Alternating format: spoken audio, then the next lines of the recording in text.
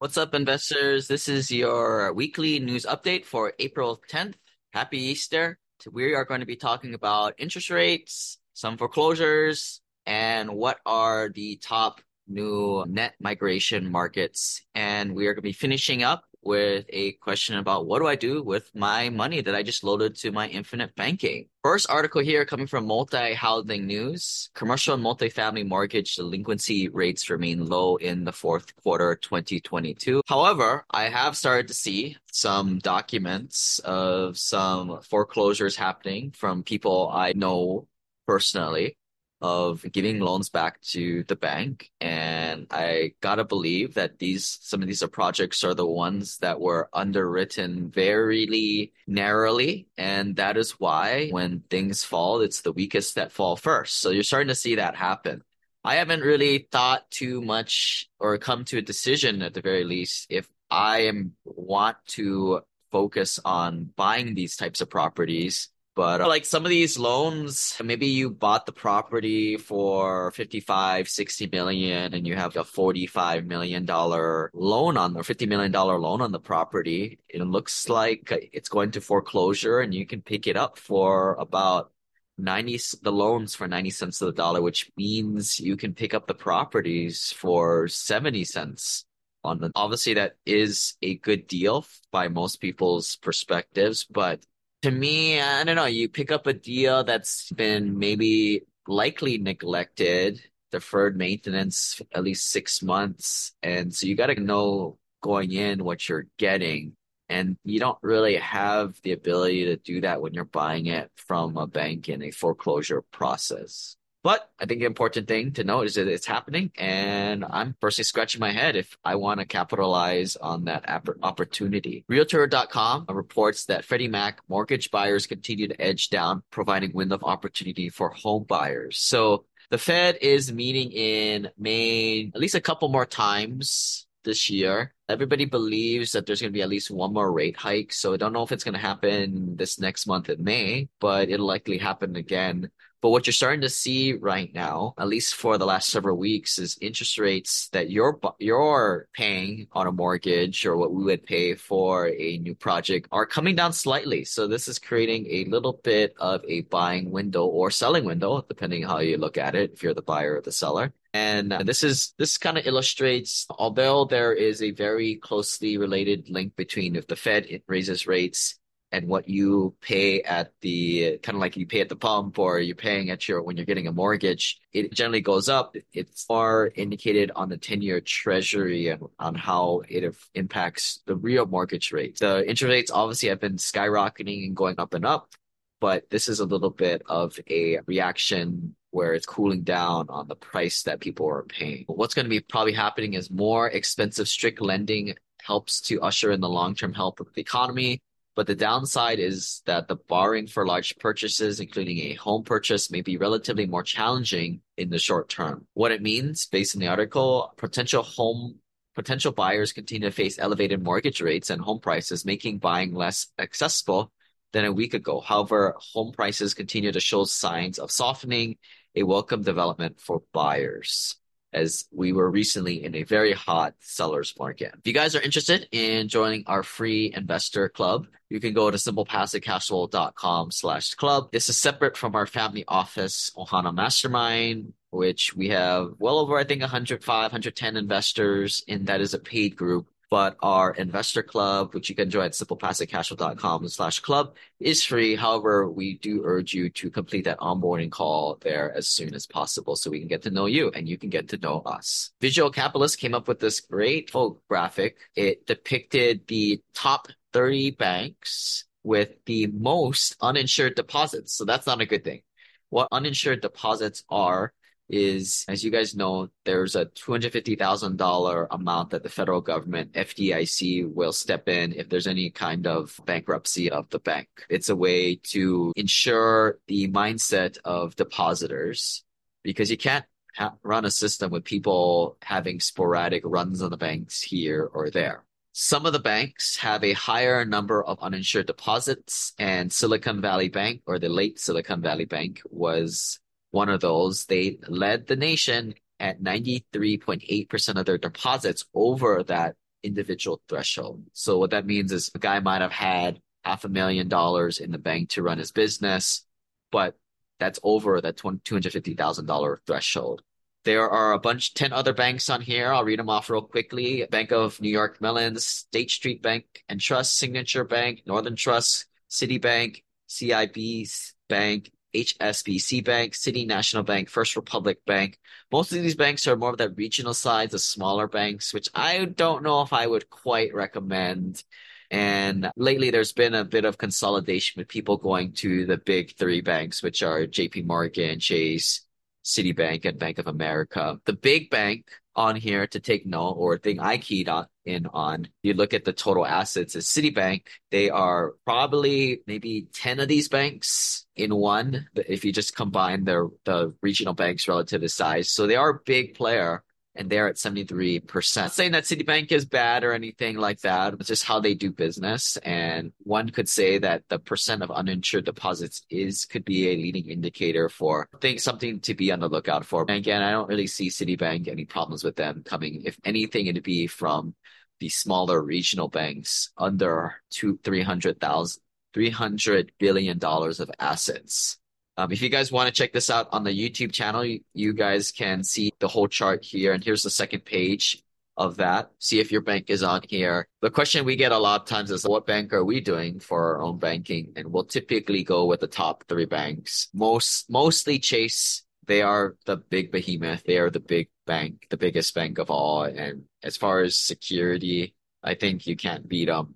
I'm not too concerned with getting the best rates on our operating budget sitting in their accounts. So that's why I don't really see the need for us to go to a smaller, more riskier regional bank. We also use Bank of America too, and they are also pretty secure. Also, they're at $2,400 billion of assets.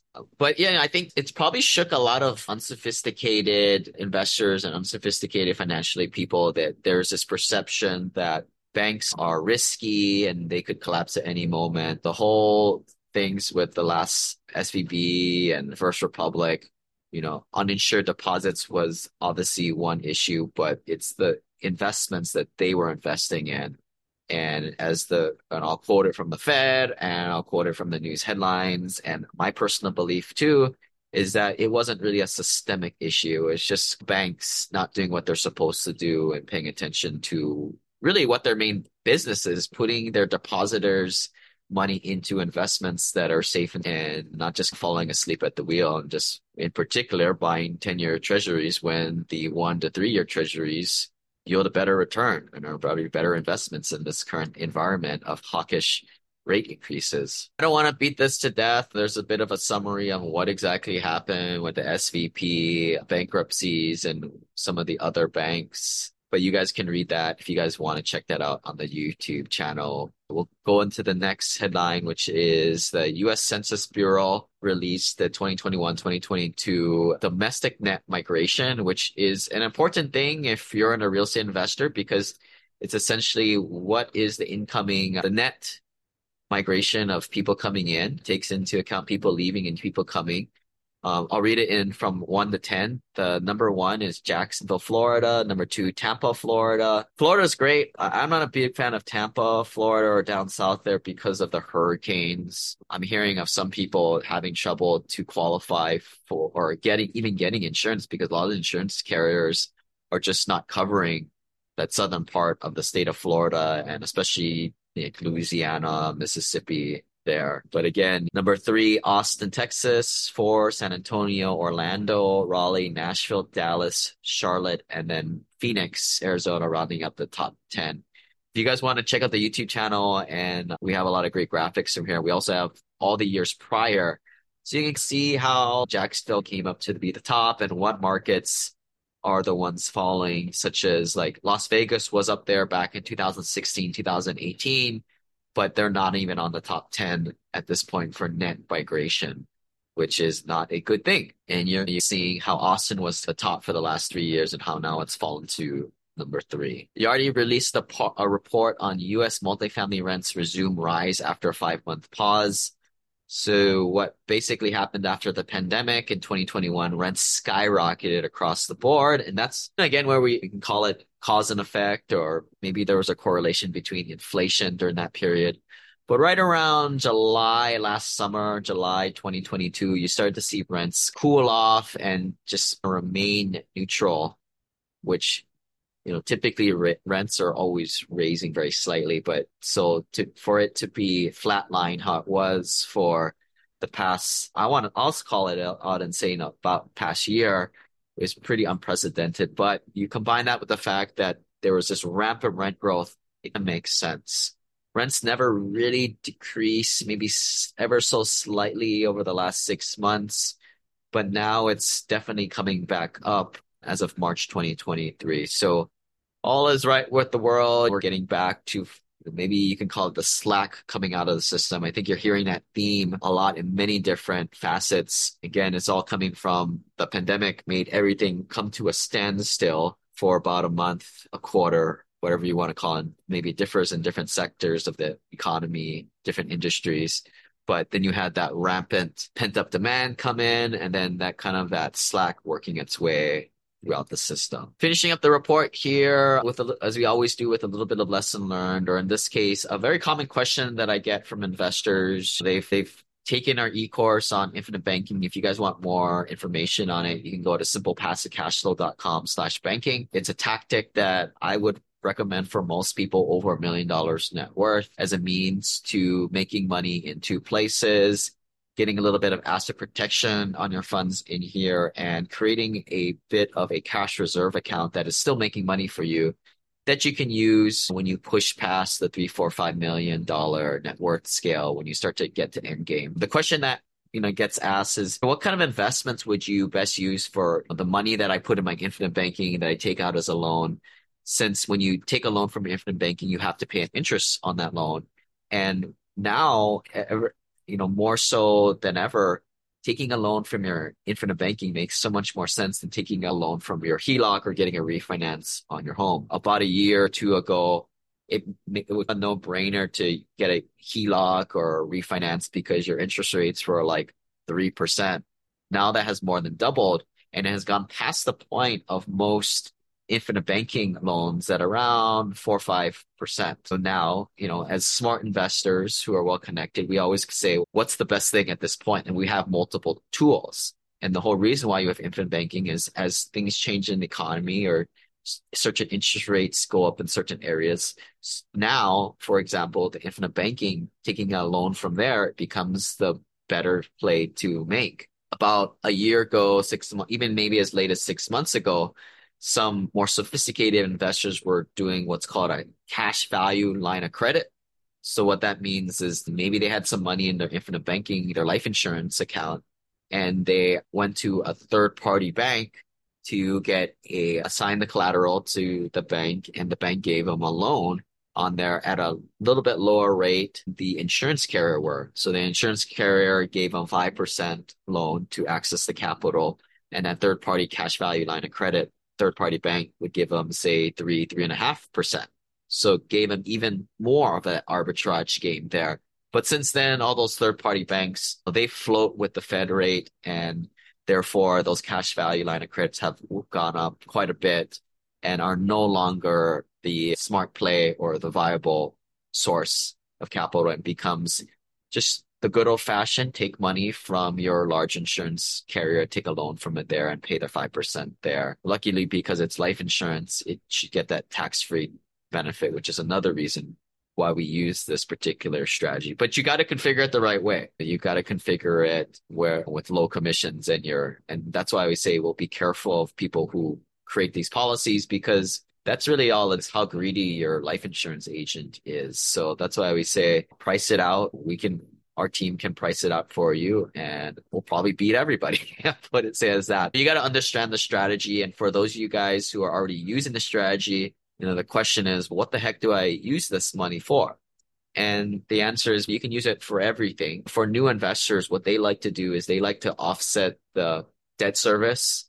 If they're paying 5%, they want to directly offset it with something a little bit more quicker timeline. So although it makes more sense for a sophisticated investor to go into bigger equity deals where you get higher returns, the downside of that is waiting. Therefore, if you really are uncomfortable with paying a debt service to your infinite banking or very similar to like your HELOC, either take out an extra amount, stick it in the bank and have that pay your debt service for a year or two. And just, it's a mental mindset thing. It was all it really is. Or go into things that give you instant cash flow. AHP was a great example of that. Or this is no longer a viable option, but when BlockFi was around, not to say anything about the investment, but that gave you instant cash flow right there. We have a preferred equity plus fund, which is our in-house product for simple passive cash flow investors, where we're paying 12 to 13% a year, but more importantly, 1% every month.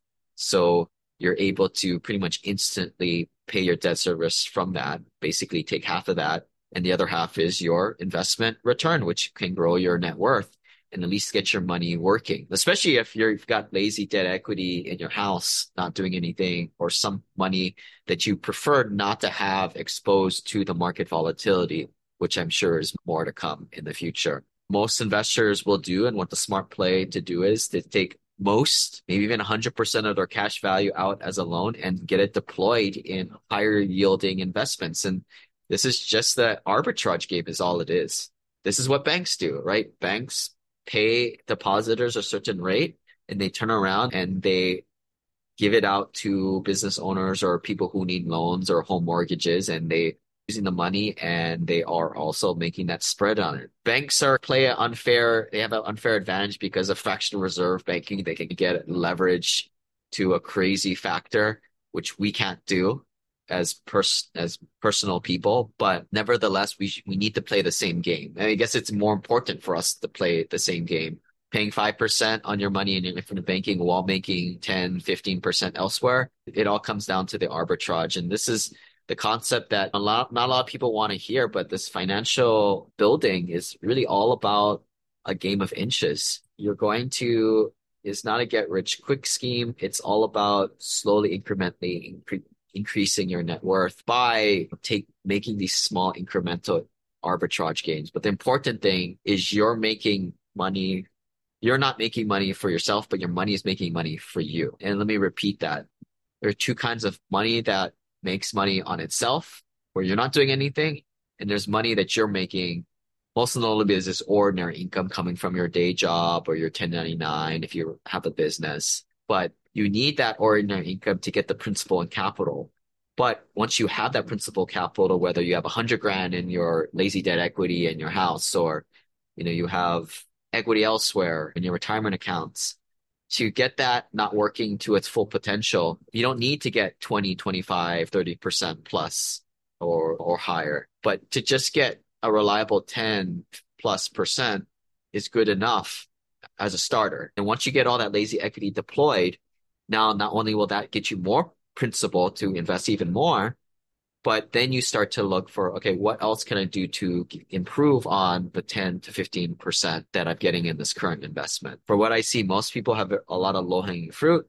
That's why we say book that onboarding call, join the club, and we can take a look at your personal situation. And I'll tell you exactly where it is. That's your low, lazy debt equity. I think the last call I had, I was talking to an investor and they had money three places. Their primary residence, they had one rental property, and they had a bunch of money that they had just sitting in their stock market account, their IRA, that they weren't quite thrilled of. And I'm a man of analogies and to try and keep things fun and at least entertaining for myself. And I was like, well, it's three children, right? As much as you key in on the stock market or the money in the rentals, that problem child that you have that you focus on too much. Really it's the problem child you need to be focusing on is that quiet one, which in this case, in this analogy, is that home equity that was at least the focus of this investor. But that's where we focus and we have a conversation. And I'm not just trying to push down my dogma on why this is the certain way, but I explain my reasoning. And typically people see the benefits and like the reasons why they want to get their money working in their house first, as opposed to take the money out of stock market or their existing rental properties that's making money there. people do with it, I step back from there and that's their problem. But at least I think my job is to be focused the where it should be because most people's problems that I see is they're just that it's a lack of a network. Most people don't have any sophisticated credit investors within their peer network. Therefore, teachings, the mindsets, the strategies are that of other low net worth lay financially minded people that I would never take financial advice from. It's like, why would you take financial advice from Gary, who's 60 something years old and telling you that you should not keep working so you can get more in Social Security? That's absolutely the worst financial advice I've heard, but that's very prevalent out there. And that's the golden rule. Never take financial advice from people who are not financially free. Not saying take it from me, take it from some of the people that we have coming to our events, which are not paid speakers, but other people within our community. The next event that we do have coming up is going to be in San Diego in June. That I think that third weekend in June, June 23rd to 25th. Get on the email list at simplepassivecashflow.com/club and you'll get that announcement as soon as it comes up, which will probably be coming up here in about a month. So if you guys haven't seen any email announcement or landing page announcing the San Diego event in a month, please shoot us an email come mid-May and we'll get you details on that. But with that, thanks guys for listening, and we will see you guys next week. Bye.